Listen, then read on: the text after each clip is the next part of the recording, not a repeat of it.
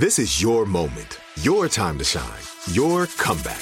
You're ready for the next step in your career, and you want an education employers respect. So you're not just going back to school, you're coming back with Purdue Global.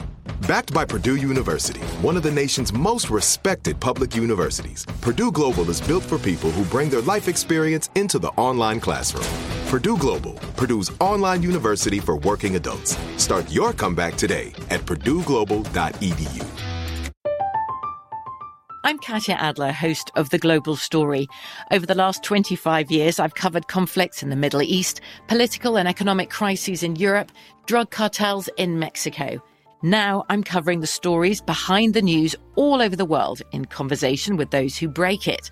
Join me Monday to Friday to find out what's happening, why, and what it all means. Follow The Global Story from the BBC wherever you listen to podcasts.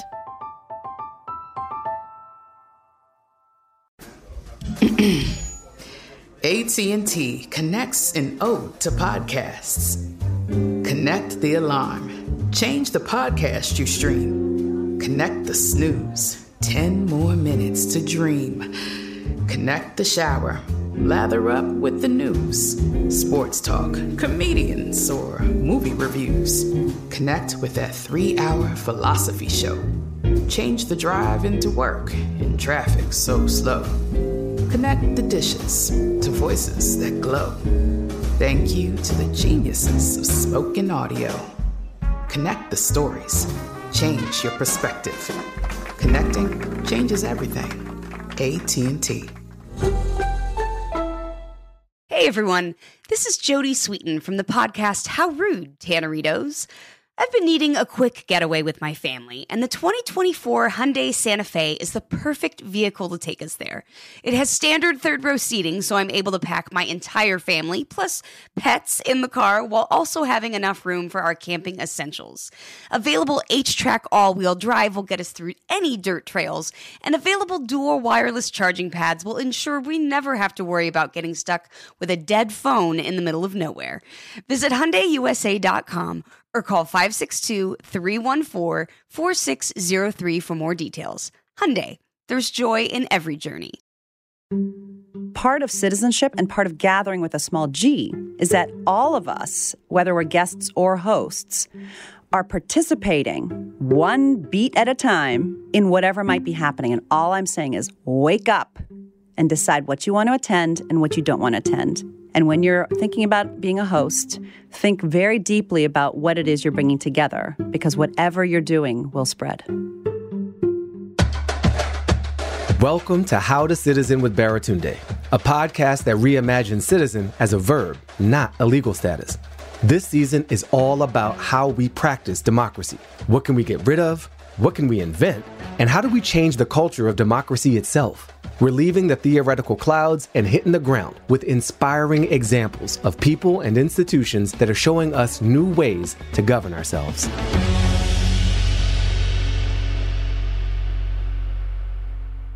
Over the years, I've attended several Democratic national conventions.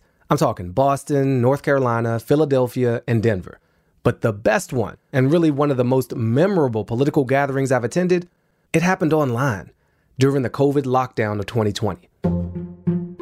Now, at every major political convention, there's this ceremonial counting of the delegates, where people from different states stand up with their little flags on the floor of the convention hall and say something like, "The people of the great state of Hawaii nominate yada, yada, yada, yada." But we obviously couldn't do that in 2020. Instead of cutting it, though, the organizers asked people to film themselves doing the roll call in front of something iconic that represented their home. It's time to begin our virtual trip around America, Alaska. We must elect a president who will respect our voices, protect our waters, and address climate change. Alaska cast 7 votes for Bernie Sanders and 12 votes for the next president, Joe Biden. North Carolina. I've been doing this for a long time, so let me just be plain. Black people, especially black women, are the backbone of this party, and if we don't show up, Democrats don't get elected. North Carolina cast 39 votes for Bernie Sanders and 83 votes for the next president of the United States, Joe Biden. Maine. My American dream, I'm living it. A 25-acre organic farm on the lake, a roadside farm stand, and a bed and breakfast. My husband and I aren't corporate tycoons. We just want to make an honest living. The U.S. Virgin Islands. We bring you greetings from the Virgin Islands of the United States. Yes! Where young Alexander Hamilton was raised. We cast our 13 votes for Joseph R. Biden. Yes! This digital parade of delegates was a beautiful reflection of who we are because we got to see each other in our context. And I remember saying to anyone who would listen, like, that is the mirror of America I want to see. That looks like us. It felt like true storytelling, not just political pandering. Of course, there's always going to be some political pandering, but I think they produced the hell out of that gathering, which had the potential to feel disconnected, awkward, and useless, and instead left me emotional and motivated. I think a really fundamental premise of our democracy is that we come together to figure things out, and we do it in a way that's nonviolent, that serves as many people as possible, as best as possible, so we can all move forward. And I think it's pretty non-controversial to say we're not doing great at that in many levels of our society. The way Congress operates is whack. Local school board meetings, they're violent or nearly violent. And online discourse? I mean, I don't even have to explain that one, do I? From the political to the petty, which is sometimes the same thing, we have proven that we're out of practice at coming together meaningfully, effectively, or at all.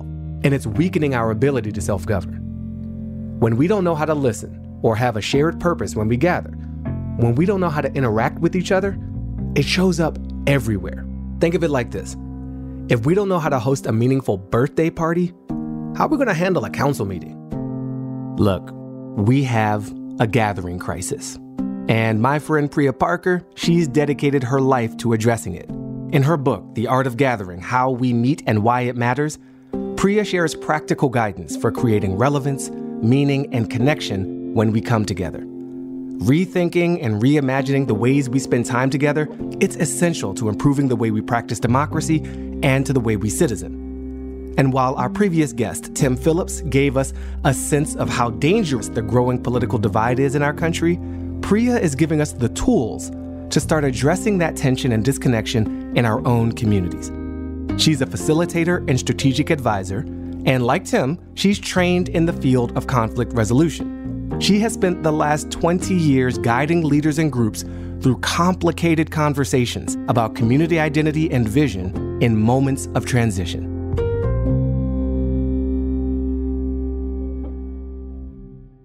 I first met Priya and her husband, the writer Anand Girderdas, before they were husband and wife, back in Paris over a decade ago. Anand was speaking at a museum, and I was there as part of a delegation of young, civic-minded Americans touring through Europe. Anand and Priya were the only other young people in the room. So we were all like, yo, Americans, young people, brown people, yay! It was super exciting in a sea of really old, art-loving white French faces. They ended up joining our tour. The three of us traveled together a lot more from there. And we quickly realized we had a lot in common. During that time, I had the opportunity to attend many of their gatherings, from neighborhood walking tours Priya became known for, to their wedding in India, where, by the way, I did a great stand-up comedy set. It was super funny. There's no tape, so you're just gonna have to trust me. Anyway, I can't count the number of times I've had dinner at their place, met fascinating folks, and left feeling full, both intellectually and gastrointestinally. So Priya's been practicing what she preaches, even before most of us knew she was preaching it. As I think on this entire season, Priya is answering a question posed by an earlier guest, John Alexander, who asked, how do we invoke citizenship as practice? And I think Priya answers with some really valuable, tangible tools for us to get out of our rut and try new things and challenge old assumptions about how we show up and citizen together.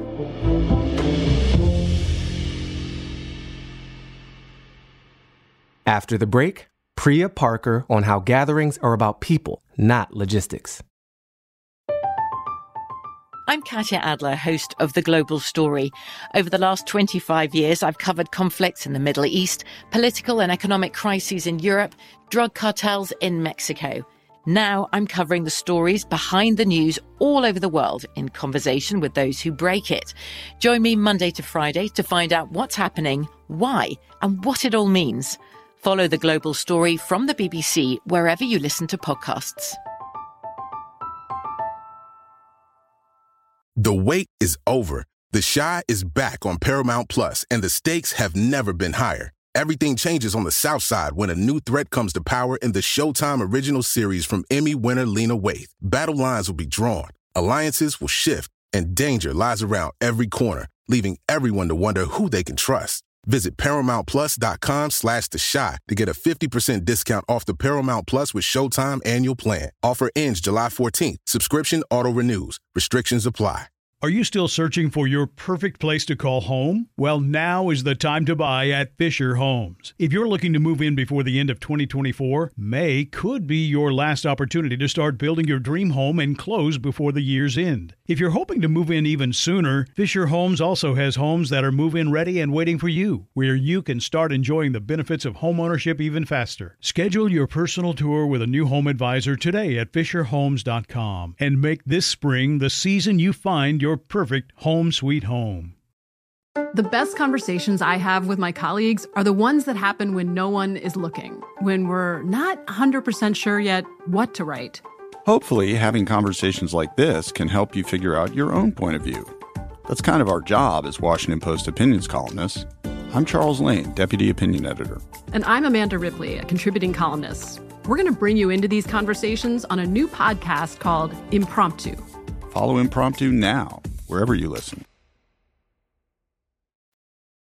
Priya Parker is a facilitator, acclaimed author of The Art of Gathering, How We Meet and Why It Matters, and executive producer and host of the New York Times podcast, Together Apart.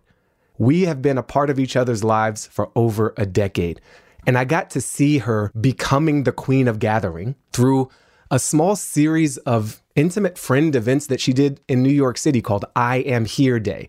And this was an intentional exploration of a neighborhood all day long, and it was mind-blowing. It really changed my relationship with other people that I knew. It changed my relationship with New York City. She's had a huge positive impact on my life professionally and personally, and it is a thrill to have her here. Welcome, Priya Parker. Thank you, Theratunde. What a treat. What a thrill. You are the master of many things, but one of them is openings and introductions. And I feel really touched. I'm so happy to be with you. Yes. So Priya, look, you're somebody who really knows how to host. Let me know if you have notes for me later. Taking copious notes. But your work has helped people move away from this idea of gatherings as exercises in logistics, things to coordinate, to putting the focus on relationships. Can you just talk about that important shift from the logistics focus to the relationship focus? I, as you know, am a group conflict resolution facilitator. That's my training. That's still my day job. And so much of what I learned with my peers as we were young, green facilitators is we were trained to basically think about how to bring a group of people around a specific need and kind of get them off their scripts. Figure out, how do you help people meaningfully connect without all having to be the same? How do you help people meaningfully connect despite, sometimes because of their differences? Yeah. And so much of what I was trained to do, very kind of minute by minute, how do you actually set up questions? How do you set up the space so that people feel protected, not so overwhelmed by a space, but also not excluded? Had very little to do with what we're taught in popular culture about what makes, for example, a good dinner party or a good baby shower, or basically really nice like silverware. Yeah, paint the onesies and then the baby will come. You know, whatever. But this very deep focus on stuff. Like I often say, if you go to a bookstore, you walk into a library and you look for kind of like the gathering section, you'll go and you read a lot of cookbooks, right? Or flower shaping skills.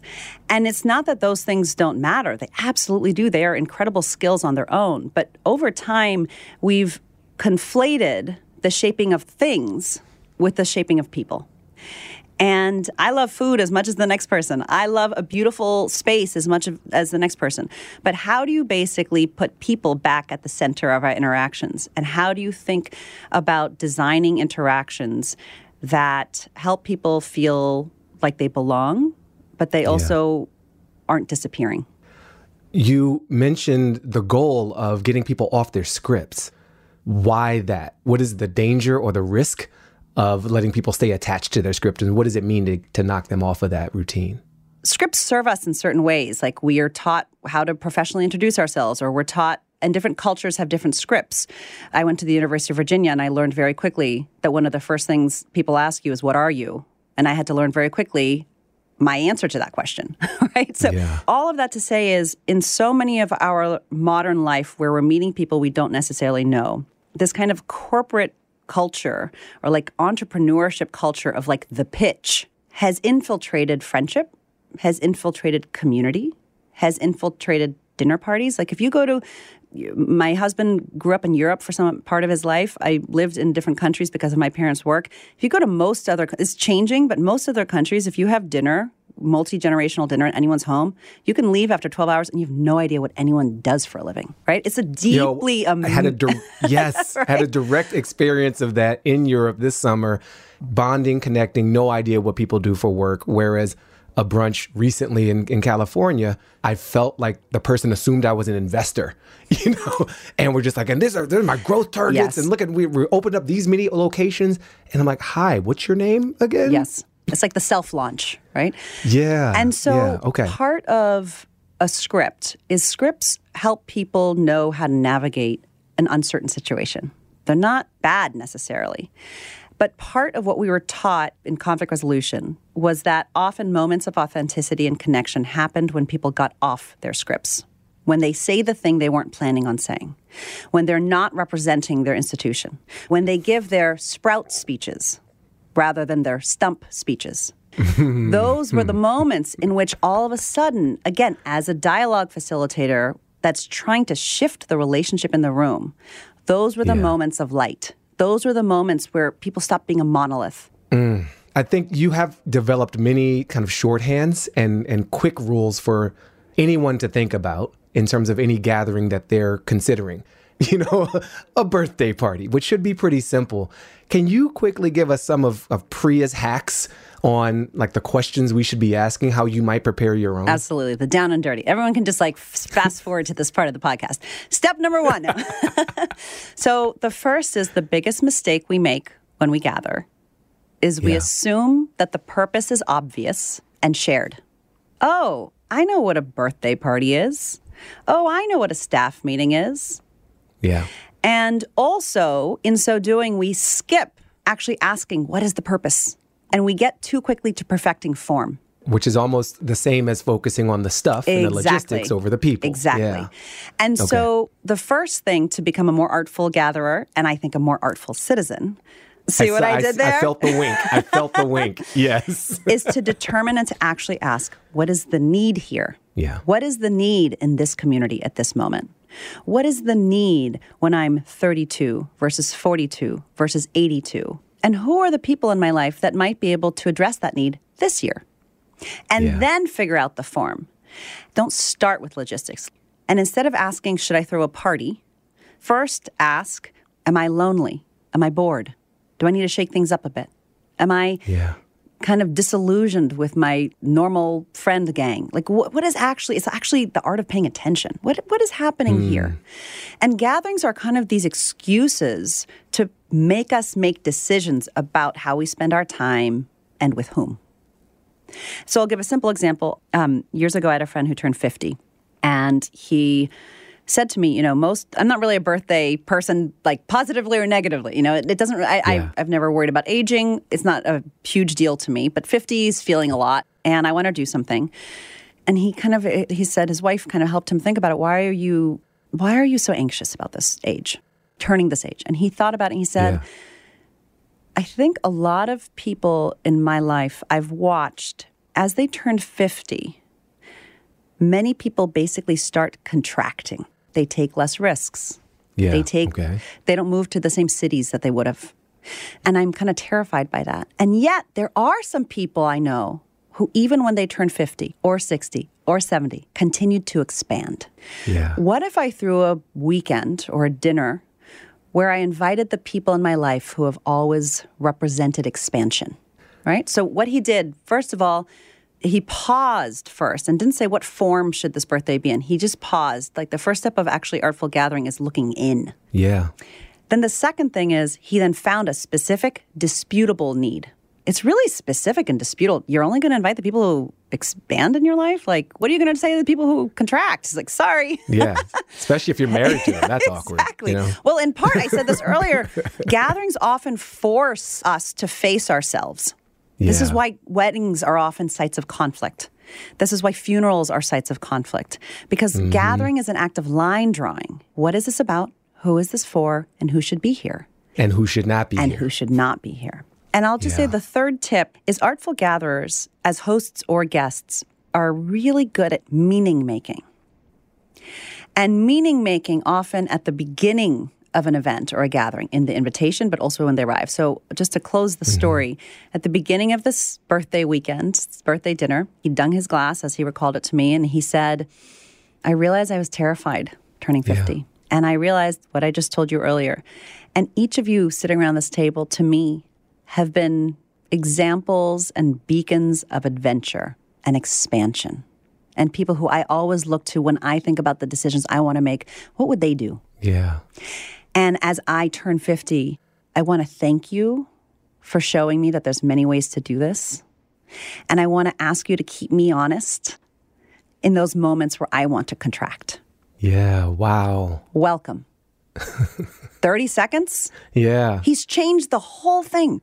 He's switched. I feel changed just hearing it because it's not just that he had a purpose. He made it clear to them, and then they feel a sense of ownership of it. And honoring. And you feel, like you chose me not just to be at your party. Yes.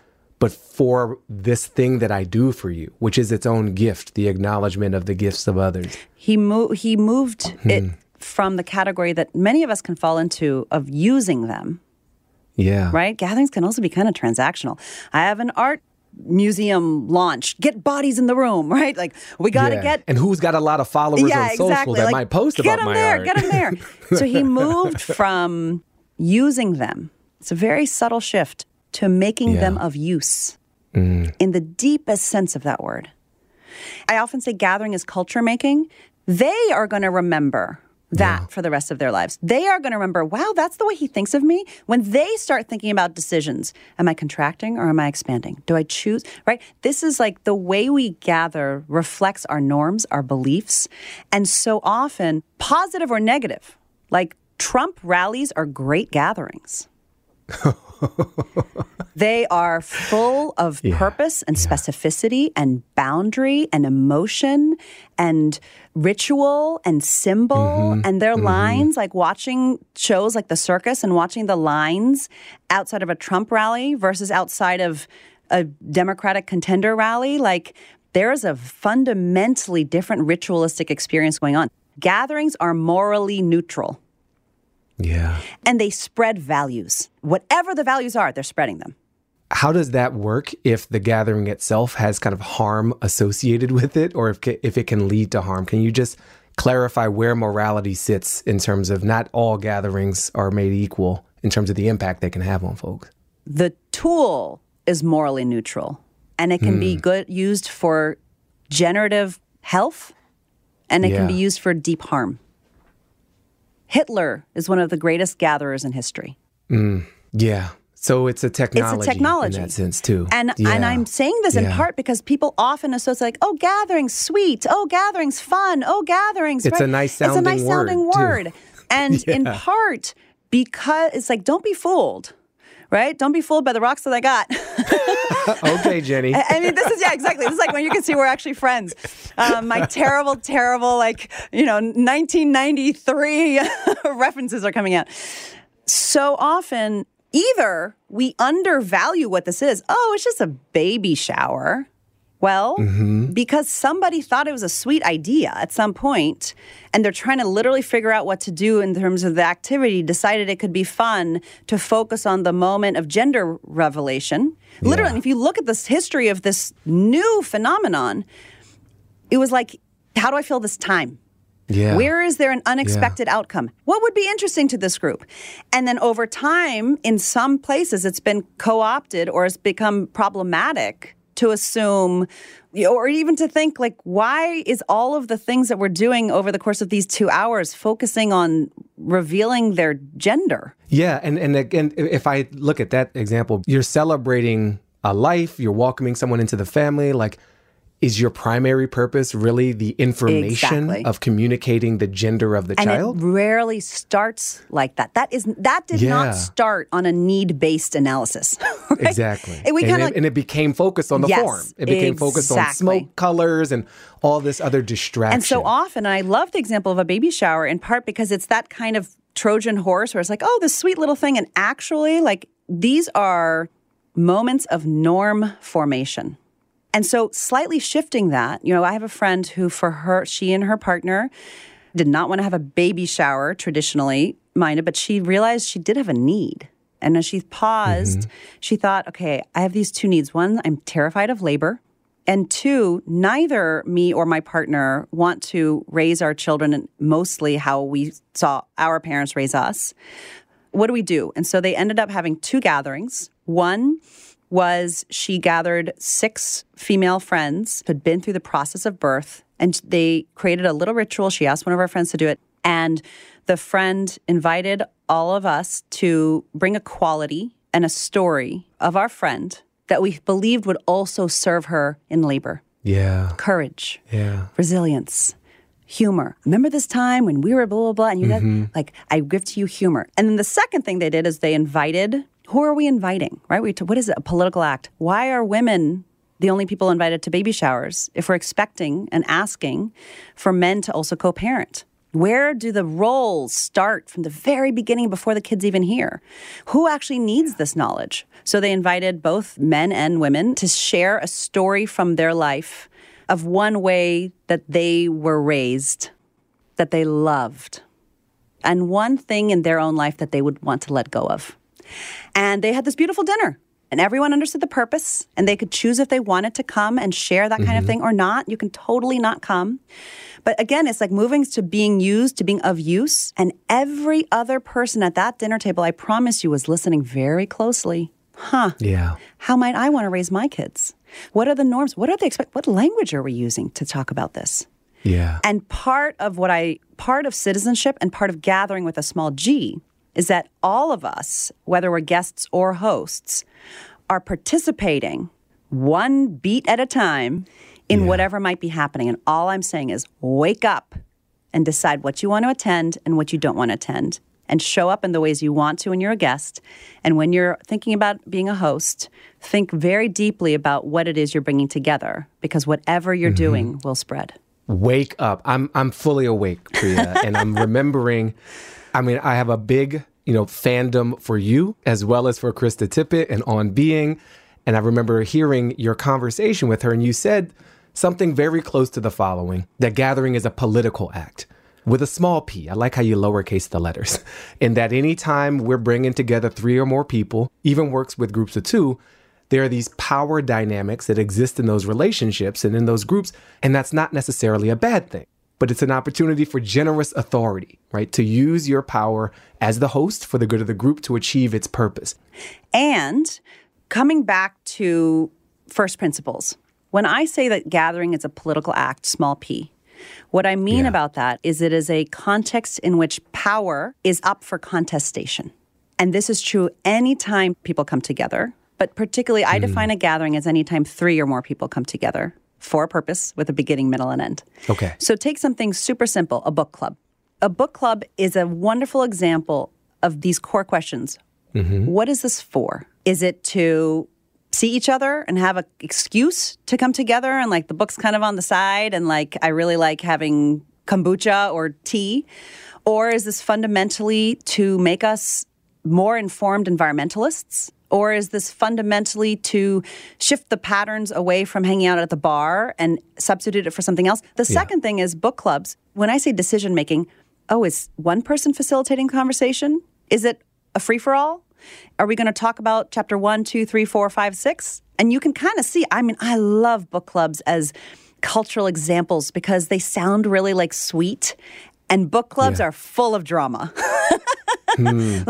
How long, so-and-so always talks over everyone else. Well, how come they come? They haven't read the entire book. Well, are you actually reading the book? How come she always gets to choose the one? How come they always get to decide whether this is fiction or nonfiction? We're reading too much, right? And so I use it in part because they're not loaded and baggaged contexts, but they're wonderful examples of in any group, a group or a gathering has to decide or fall into, how do we actually share time? And every time people come together, you're kind of deciding who has airtime. What are we actually talking about? And that's a question of power. Shorthand for power in a gathering context is decision making. What's the agenda? Who's at the table? Every single time we come together, it's actually a navigation between people about how you're going to spend their time. And it's the role of the host to basically enforce the reasons that we're there. And there's lots of ways to do it. But gathering is a small p political act, which is people have to coordinate how to be. And then when they go off the rails, how are you going to reinforce and get people back on track? For me, that's a great transition to a different type of gathering of democracy, right? This vaguely defined project for many of us, but follow me on this train. And it starts, again, with something you've written, that 90% of what makes a gathering successful is put in place beforehand. And when I think about some of our rituals around practicing democracy, preparation is required. Going into the voting booth prepared, much more helpful than just showing up cold, trying to figure it out. And when we define citizen as a verb here, it's like understanding your power, investing in relationships, showing up and participating, valuing the collective. That all has some preparation baked into it. How do we apply this guidance, this preparatory guidance around gathering, to approach the ways we come together for more explicitly civic purposes? So past baby showers and birthday parties, we need gatherings for our democracy to literally function. And I'm thinking about school board meetings, some of which have gone way off the rails in so many of our experiences. What can we take from your experience and knowledge of gathering to apply to these critical infrastructure functions of our sometimes flailing democracy? The first thing is I don't think of this as a binary, that there are civic gatherings and non-civic gatherings. And so often part of civic life, like I'll get to school boards, but the school board, when I say it's not binary, part of the reason these school boards are falling apart is in part because, for a lot of different reasons, but in part because we have fundamentally different norms and values and understandings of what's actually happening in our culture. And more in our baby showers and in our birthday parties, we are lacking bridging infrastructure. So sociologically, there's groups that have bridging, meaning like you have a Republican and a Democrat, you have a Yankees fan and a Red Sox. We will go to dinner together. It's okay. We'll put our baseball politics aside. And then there's bonding, which is sort of like and like. And basically over the last 50 years, in the U.S. at least, our bridging infrastructure has collapsed. And it's in part because our social and public infrastructure has collapsed. The privatization of everything has also led us to having more inequality and also having less civic shared spaces in which people of difference spend time together. And so the first thing I would say is when we think about our civic life, one of the underlying purposes or needs, and perhaps all of your gatherings, is to really think about this larger project, which is who am I inviting and how do I make space for people who aren't exactly like me? And in conflict resolution, one of my mentors is a man named Harold Saunders, and he trained my peers and I in this very specific process called sustained dialogue. You bring people together, you talk very explicitly about your backgrounds, but he would say to us always, don't become sustained dialogue's salespeople. So often what we actually need is shared experiences where we're literally talking less. Dialogue is one form of communication. And sometimes it's incredibly helpful. And sometimes there are so many landmines that actually what you need to remember is that there's other ways to be. I'll give one more example. A woman wrote to me recently about her church. and it's a small church in North Carolina. And she basically wrote to me and she said, like many churches in this country, we've been doing a lot of missing of each other. We haven't actually gathered to congregate in over 2 years in person. So we've literally missed each other. And then the racial uprising has revealed fissures within our church that we didn't know were there. And it is fundamentally getting down to like our core beliefs about the Bible, our core beliefs about how we come to know what we know. Like it is as existential as it can get. Well, what do we do? Yeah. And I said, well, what do you think is the first deepest need in this community right now? And she said, people are so deeply in their camps and there's so much distrust that I think we need to remember why we enjoyed each other in the first place. We kind of need to grow the love. And so she threw a parking lot party. And she convinced her board to rent a dunk tank. And the core of the parking lot party was Dunk the Deacon. Yes. Right? And we can all come together around that. Just like throw that ball. And I love this example so much, in part because, again, it's like, even then you think like, okay, the preconceived form of a church that's in conflict is we need to come together and stare at each other and talk about the most important parts of Christian theology, right? It's so easy to get into and it's so on the nose. We have a problem. We should come and talk about our problem. Yes. And sometimes... words. Yeah, and sometimes that's why it's like, look, part of what this woman was doing is she was paying attention and really looking at it. It's almost like reading a body and trying to figure out, like, where is this unhealthy? And part of what I love about this was she then, I taught how to go, and she said it was so fun, and people kind of came and the arms were kind of crossed. Not everyone came, but there was like the band did cover songs, and it gave people something to do. It was in the parking lot. Also very interesting. The location of a gathering matters. It wasn't inside the church, but it also wasn't at some fancy venue where people could be like, this is what we're spending our money on, right? She defended the purpose of the dunk tank and the purchase of it or the rental of it. And then she said, so many people, the ways their bodies looked after, from literally their body language. As they left, it was like there was some relief. And so I can't tell you how many people told me, wow, I needed this. So needs discovered, needs found, and also needs met. It's a non-linear approach to some of the challenges we're facing, and maybe the best gathering isn't a debate or a dialogue, but it's a dunk tank. I experienced this with the America Outdoor show I made, which allowed me to experience the country and all this difference on literally different terms, different ground. Oh, we're kayaking together. We're in the same boat. Very different from being on the same dais. Completely. With a card in front of me labeling me this and labeling me that. The idea that shared experiences can be the foundation on which we build more productive dialogue. It's a precursor, right? It's sort of the prerequisite, and that you can shift the energy between people, again, by uniting them in dunking their deacon. And creating spectacle, right? It's also just like having different energies, not just like staring at a Zoom screen, right? It's like the whole human experience. And that energy shift, it is a democratic process as well. So many of us are educated in like a formality. Oh, it involves a town hall, it involves a speaker and a box and a podium. And you say, it could involve a dunk tank, and you can grow the love that way. Election Day is this explicitly democratic ritual that we have that is a bit tortured for a lot of us.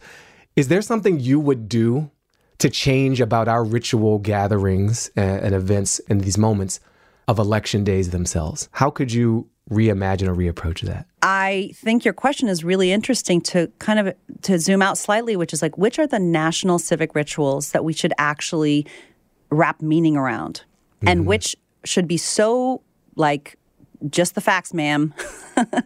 And so much of what's in this moment of democratic crisis, of what's under threat, like if you think about the January 6th coup attempt, what did they specifically try to attack? What was the boring democratic moment that they were trying to interrupt? The certification. Which for like 150 years, most citizens didn't even know what it was, right? It was a certification.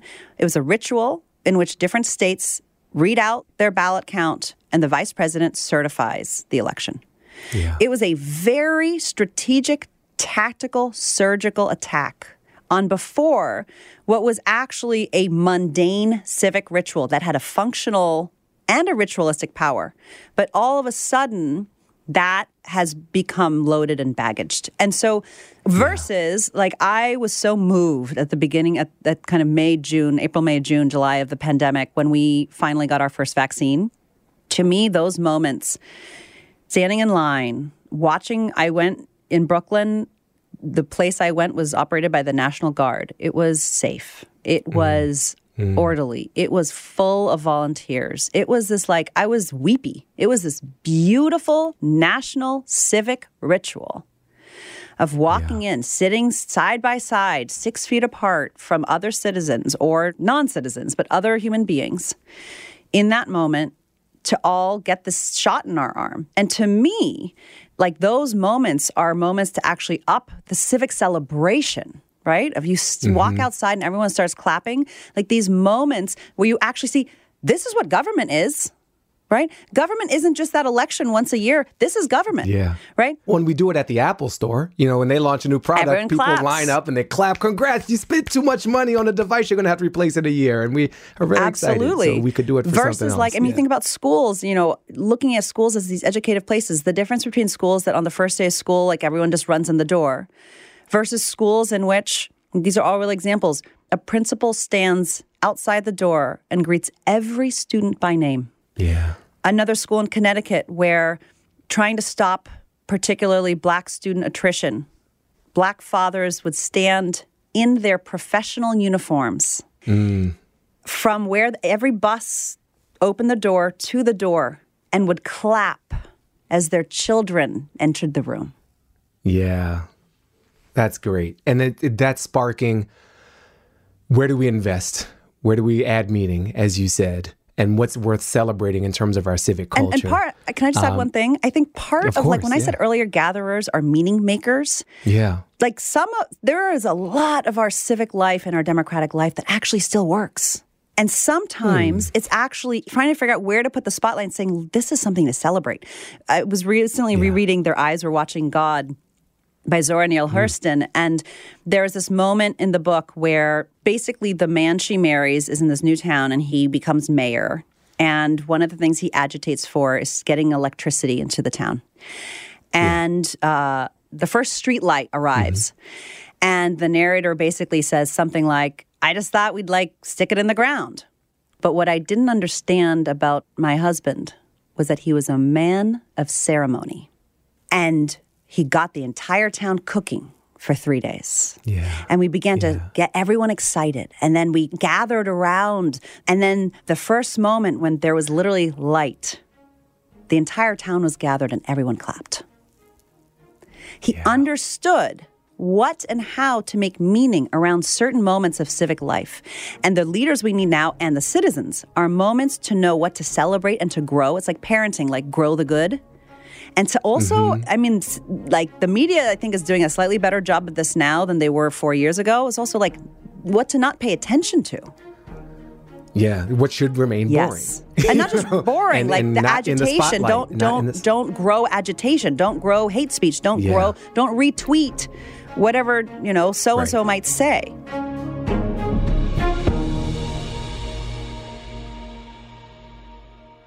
After the break, Priya Parker on how we can reimagine the ways we gather for democracy. From BBC Radio 4, Britain's biggest paranormal podcast is going on a road trip. I thought in that moment, oh my God, we've summoned something from this board. This is Uncanny USA. He says, somebody's in the house, and I screamed. Listen to Uncanny USA wherever you get your BBC podcasts, if you dare.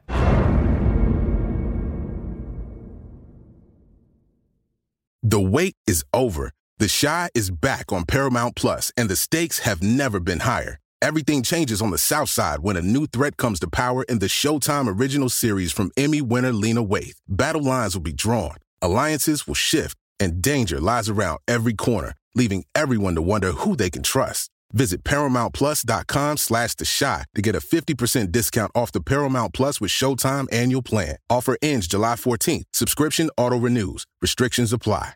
Are you still searching for your perfect place to call home? Well, now is the time to buy at Fisher Homes. If you're looking to move in before the end of 2024, May could be your last opportunity to start building your dream home and close before the year's end. If you're hoping to move in even sooner, Fisher Homes also has homes that are move-in ready and waiting for you, where you can start enjoying the benefits of homeownership even faster. Schedule your personal tour with a new home advisor today at FisherHomes.com and make this spring the season you find your perfect home sweet home.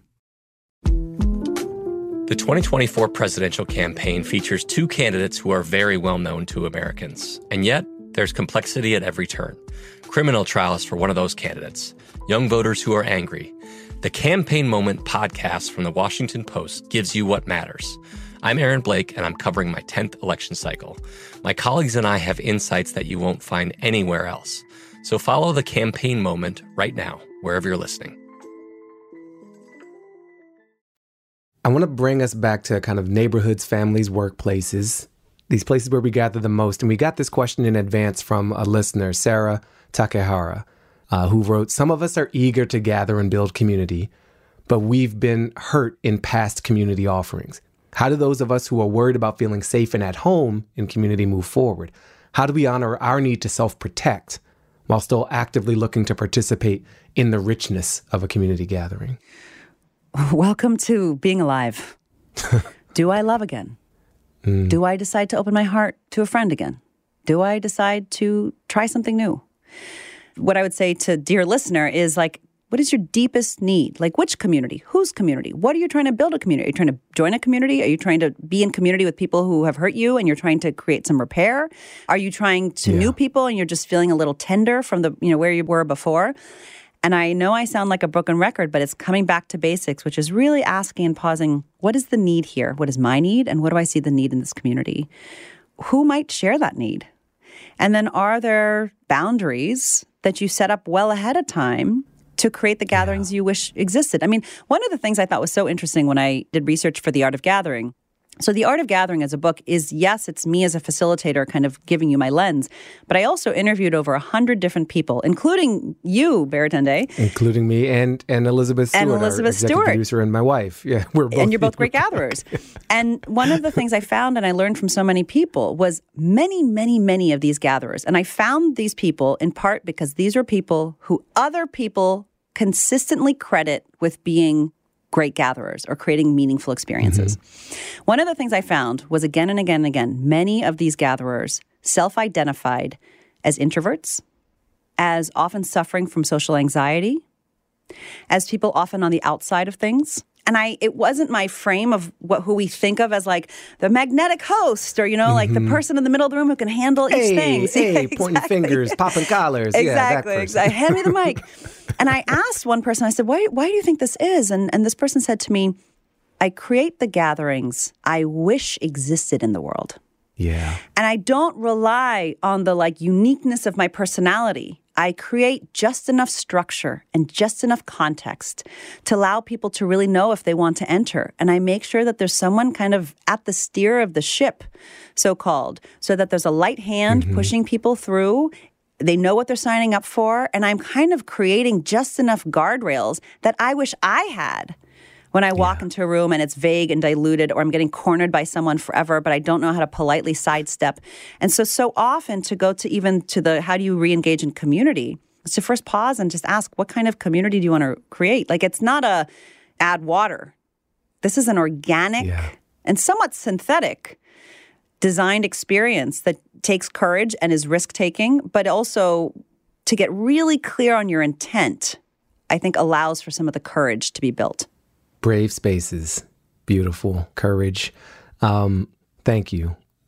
This idea of planning gatherings for good controversy, which is something you've also talked and written about, can feel a little stressful, a little nerve-wracking, like inviting controversy, maybe conflict, but especially if you're not a trained facilitator and you've just, spoken about the types of hosts who aren't the extroverts, but they want to create something that they saw missing in the world.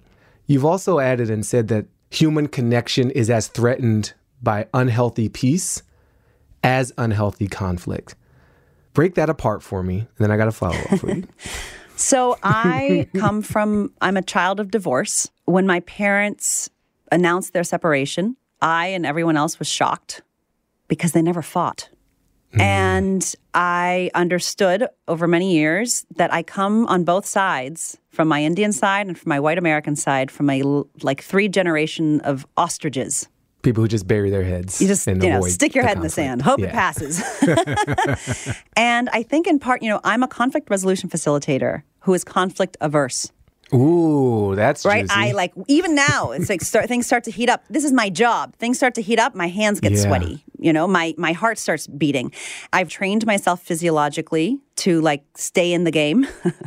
But I also have deep empathy for those who are conflict averse. I actually understand their deep desire to just flee because I want to do the same.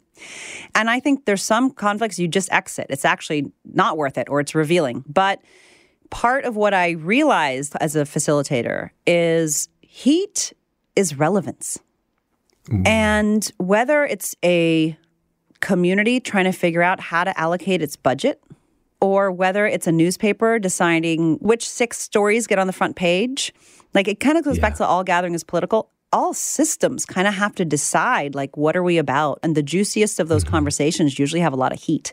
So I'll give a simple example. Someone I know who was running a team, she had a weekly staff meeting, and she was trying to figure out basically how to, she wouldn't use this language, but how to bring more heat to the room. She was like, can tell they're not really, they're holding back. I can tell they're not really saying what they think.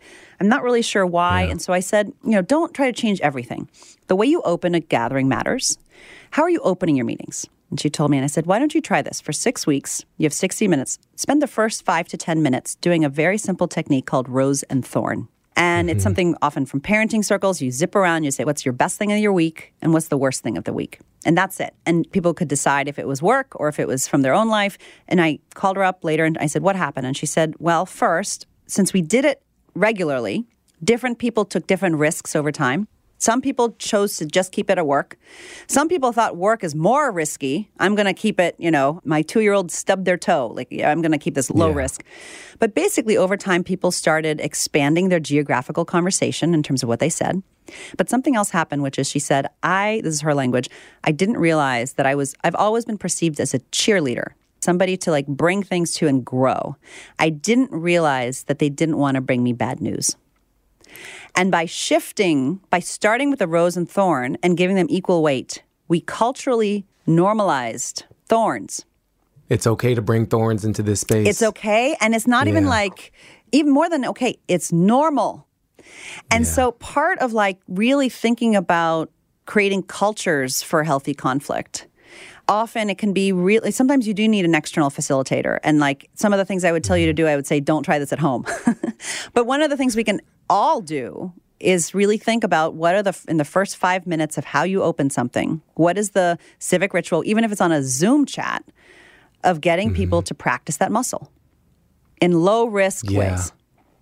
I also just really appreciate you, the expert, the author, the TED speaker, the conflict resolution specialist saying, my hands still get clammy. I mean... And that we prize comfort so much in life, in our economy. We create products to ease all kinds of discomfort, and in our political and civic life too. So if something makes us feel icky, we want to crush it or avoid it or flee from it. And to see you practicing living with it and sharing stories of people inviting it, normalizing, discomfort is also part of the process. I think that's a really essential takeaway from this. So much of gathering and the way we've talked about it and the way I hear folks talk about it is focused on the hosting, how to host. Any tips for guesting?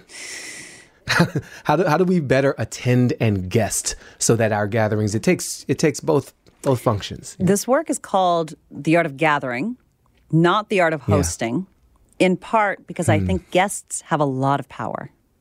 Guests absolutely shape a gathering. If someone is in the room and they are checked out, everyone can feel it, right? If someone's texting under the table, everyone can feel it. And most of us are guests much more often than we're hosts. That's true for me, certainly. And so often to think about, first of all, sort of stepping all the way back, if a gathering starts before anyone enters the room, it starts at the moment of the discovery. First of all of these invitations come in. Invitations are these little vessels one gathering at a time, to think about, to consider, how do you want to spend your time and with whom? Mm-hmm. And to pause and to ask, first to build what I call discernment muscles, which is to pause, like, how is this invitation making me feel? Which ones are you rolling your eyes at? Which ones make you angry? Which ones are you like, you know what? I'm going to leave this company. This is so disrespectful, right? Like, we react even if you're not paying attention. Which ones are you so excited that you start clapping when you're so excited you got invited to something? Just notice. Then the second, as a guest, really thinking about, we talk about nutritional diets, right, of a culture or a community. What does a group of people eat? We talk about informational diets. What do we read? What do we doom scroll? When do we limit our doom scrolling?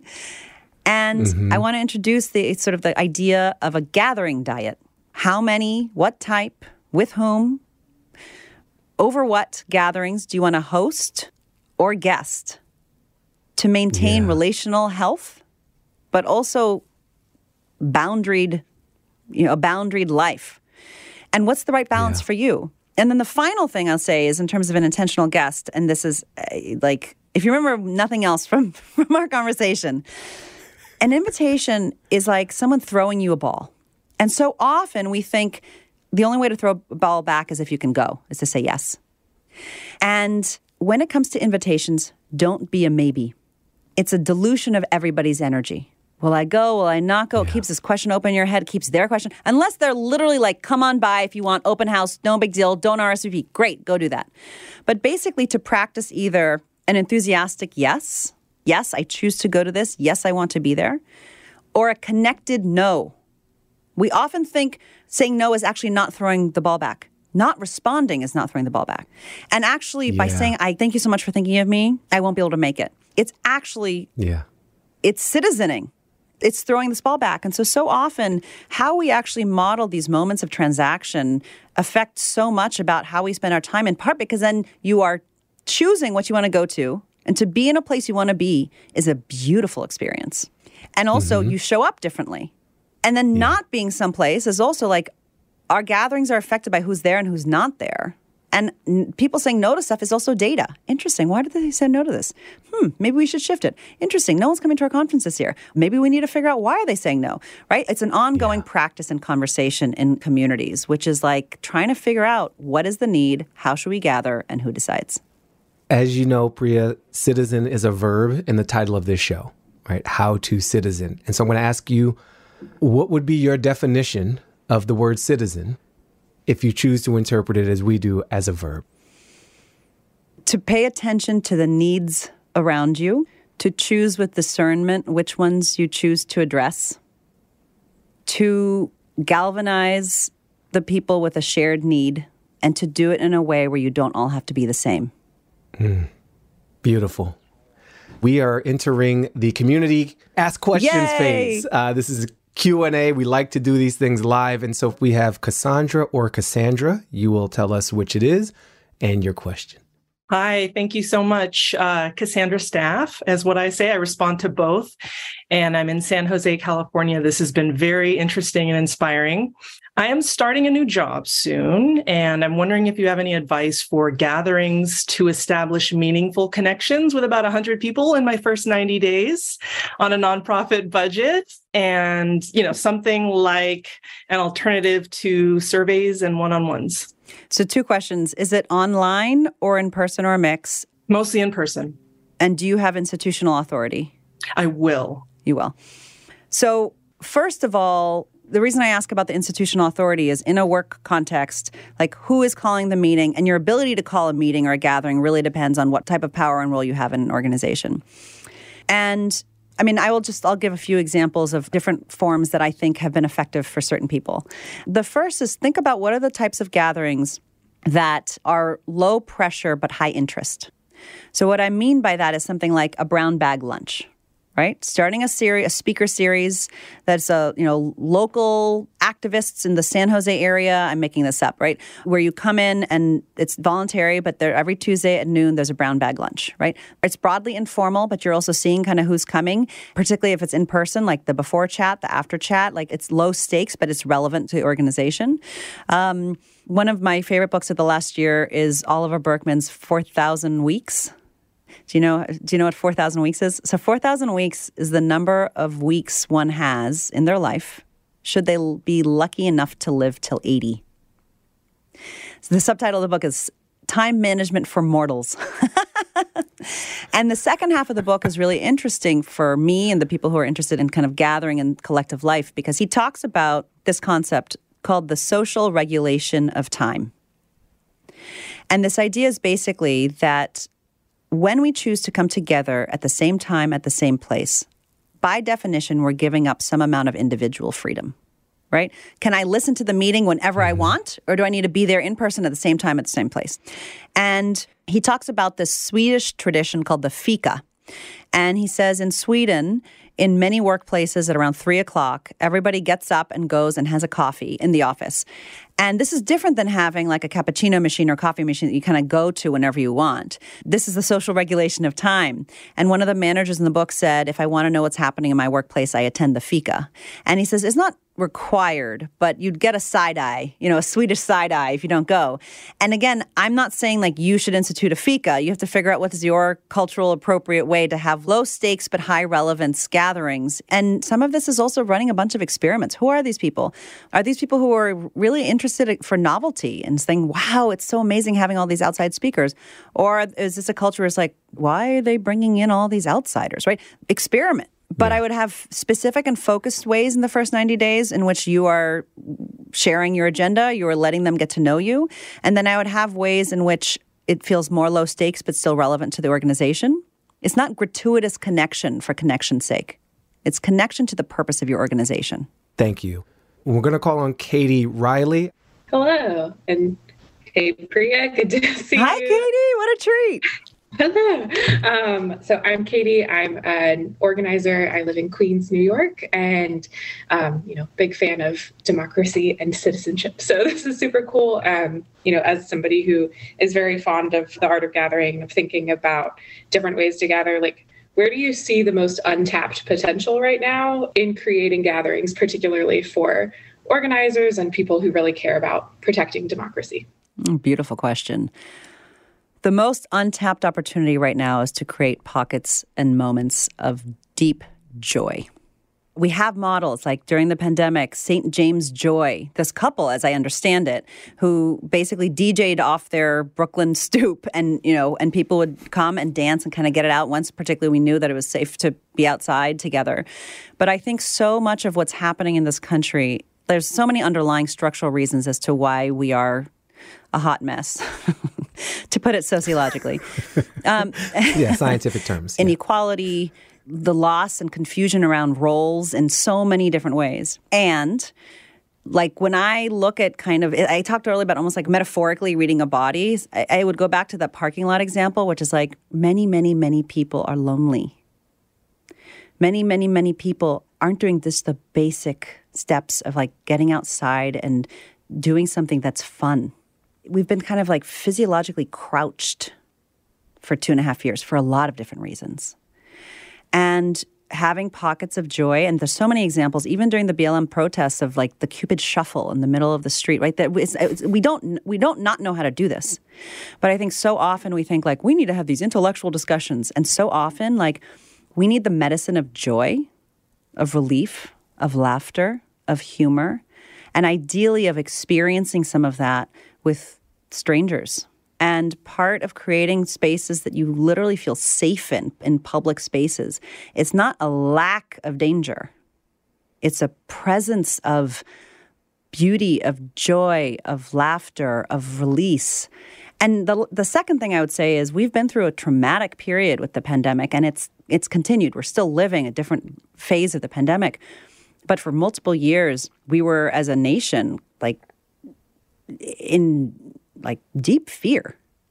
And I think that the second civic need is finding appropriate ways to grieve. Priya, beautiful answers. The thing that bridges this for me with Katie's question, your answer, Priya, is the Lincoln Memorial. I recently was in Washington, D.C. for a big civic event, popped over to the Lincoln Memorial with friends, and at the foot of the Lincoln Memorial was a group of teenagers dancing. They had loudspeakers. They were choreographed. We thought, is this a music video? Flash mob, TikTok. Is this a TikTok challenge? And so I went up to two of these kids and I said, what is this beautiful thing? And they're like, oh, they had a name for it. They just know each other through Instagram, but they don't know each other. Like they know that they're connected to this thing. And it was a flash dance mob and they were so happy. The physical metaphor of one, them being in their bodies and expressing joy, of being around strangers, of being in a public space between the Lincoln Memorial and the reflecting pool. That was America. Like that was the best of citizening and gathering and joy. And it's everything that Katie asked and it's everything you answered in an instant.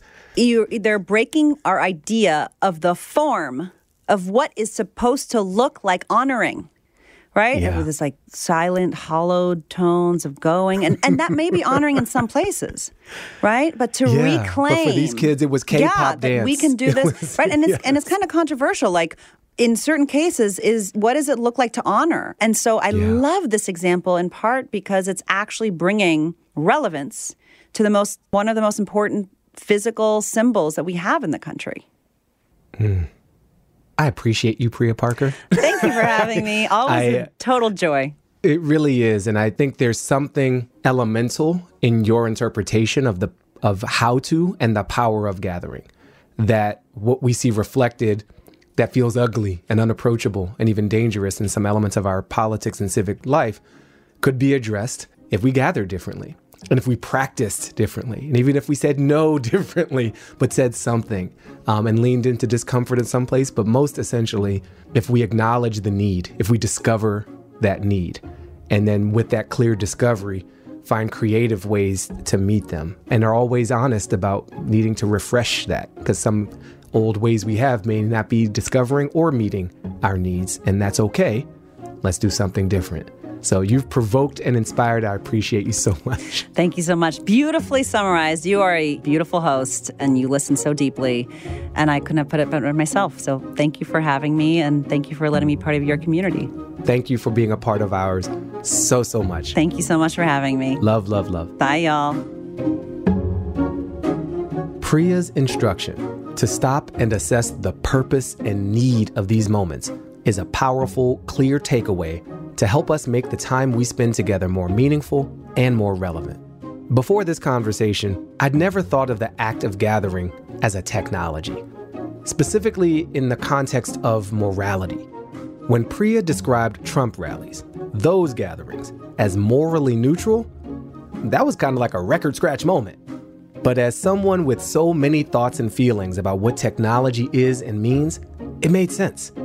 Gatherings to me are a real low-tech technology. And we often think of technology as a hardware, as software, and it can be represented in those modes. But technology is a reproducible practice. It's a way of coordinating our knowledge. And I think gatherings qualify in the same way that Ruha Benjamin, one of our earlier guests, talked about social technologies. Gatherings are a social technology. And it's a technology that can help us get things done. Gatherings can help us see each other, hear new ideas, reach consensus, can help us citizen. Or they can help destroy the fabric of democracy. It all depends on how we use them. And like with all tech, gatherings need to be honestly assessed and reimagined when they no longer serve us. So follow me on this little journey. If we can get more creative, playful, and purposeful in the ways we bring people together and show up, I think that can have a bubbling up effect, where with time, we can start to embody a different way of being together in our everyday. And I think that could change how we come together on very special days, like election days. Gathering better can help us citizen better.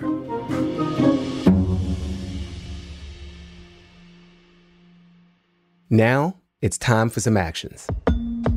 Like we always do, here are things you can do to practice what we've been hearing. We've organized these into 3 categories. The first category, internal reflection. Something you can do inside your own head. I want you to think about gatherings in your life. Try to think of a great one where you felt connected, fulfilled, and a sense of purpose. Now try to think of a bad one where you felt the opposite of those things. think about if there's any gatherings that really surprised you versus what you expected of them. And as you reflect on these, can you identify what about the gathering made you feel the way you do about it now? The second recommendation is in the category of getting more informed. Check out Priya's conversation with Brené Brown on her Dare to Lead podcast. We'll have it linked in the show notes.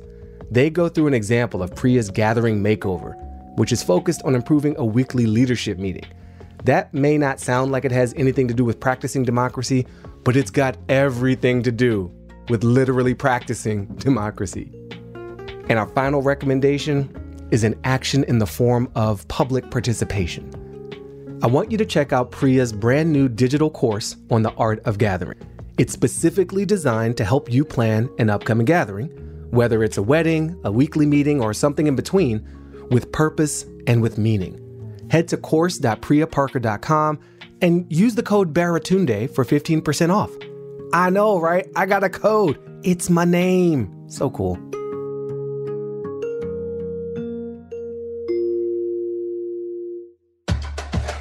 If you take any of these actions, please brag about it online and use the hashtag #HowToCitizen.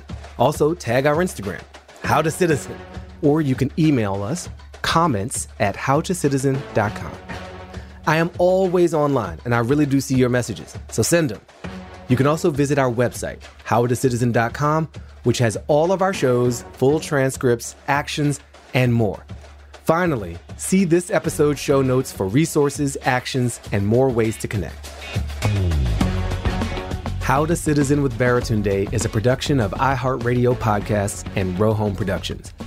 Our executive producers are me, Baratunde Thurston, and Elizabeth Stewart. Our lead producer is Ali Graham. Our associate producer is Danya Abdel-Hamid. Alex Lewis is our managing producer, and John Myers is our executive editor and mix engineer. Original music by Andrew Epen with additional music by Blue Dot Sessions. Special thanks to Joelle Smith from iHeartRadio and Layla Bina.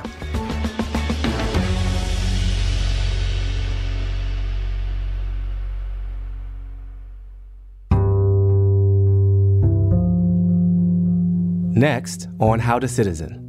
I think it's important if you're going to be involved in the community and involved in some kind of, social change that you're looking for.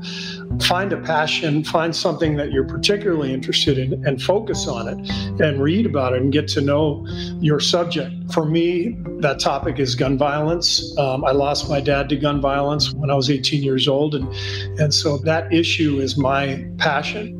NBA championship winning coach Steve Kerr talks teamwork and flexing our civic muscles on and off the court with leaders from the world of college athletics. We all belong to a team. So what can we learn from people who practice teamwork as their job? Yes, we're running hard with the sports metaphor, but it works. Find out how on the next episode.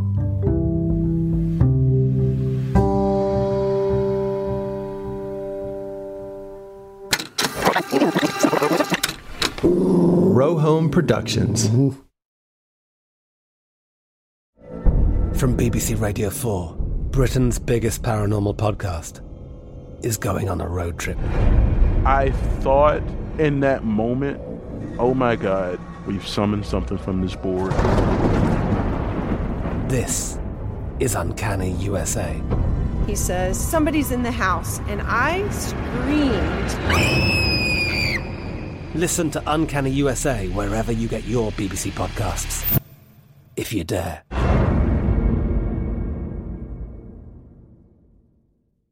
Are you still searching for your perfect place to call home? Well, now is the time to buy at Fisher Homes. If you're looking to move in before the end of 2024, May could be your last opportunity to start building your dream home and close before the year's end. If you're hoping to move in even sooner, Fisher Homes also has homes that are move-in ready and waiting for you, where you can start enjoying the benefits of homeownership even faster. Schedule your personal tour with a new home advisor today at FisherHomes.com and make this spring the season you find your perfect home sweet home. The wait is over. The Chi is back on Paramount Plus, and the stakes have never been higher. Everything changes on the South Side when a new threat comes to power in the Showtime original series from Emmy winner Lena Waithe. Battle lines will be drawn, alliances will shift, and danger lies around every corner. leaving everyone to wonder who they can trust. Visit ParamountPlus.com/The Shot to get a 50% discount off the Paramount Plus with Showtime annual plan. Offer ends July 14th. Subscription auto-renews. Restrictions apply. Open a limited-time 11-month certificate at Kemba Financial Credit Union. At 5.25% APY, it's more than triple the national average, plus it's a safe and secure way to grow your money. Visit your local branch or kemba.org/CD for details. Offer expires May 31st, 2024. APY equals annual percentage yield. Restrictions apply. $500 minimum and $250,000 maximum deposit. Advantage status required. Comparison based on bank rate average. Federally insured by NCUA.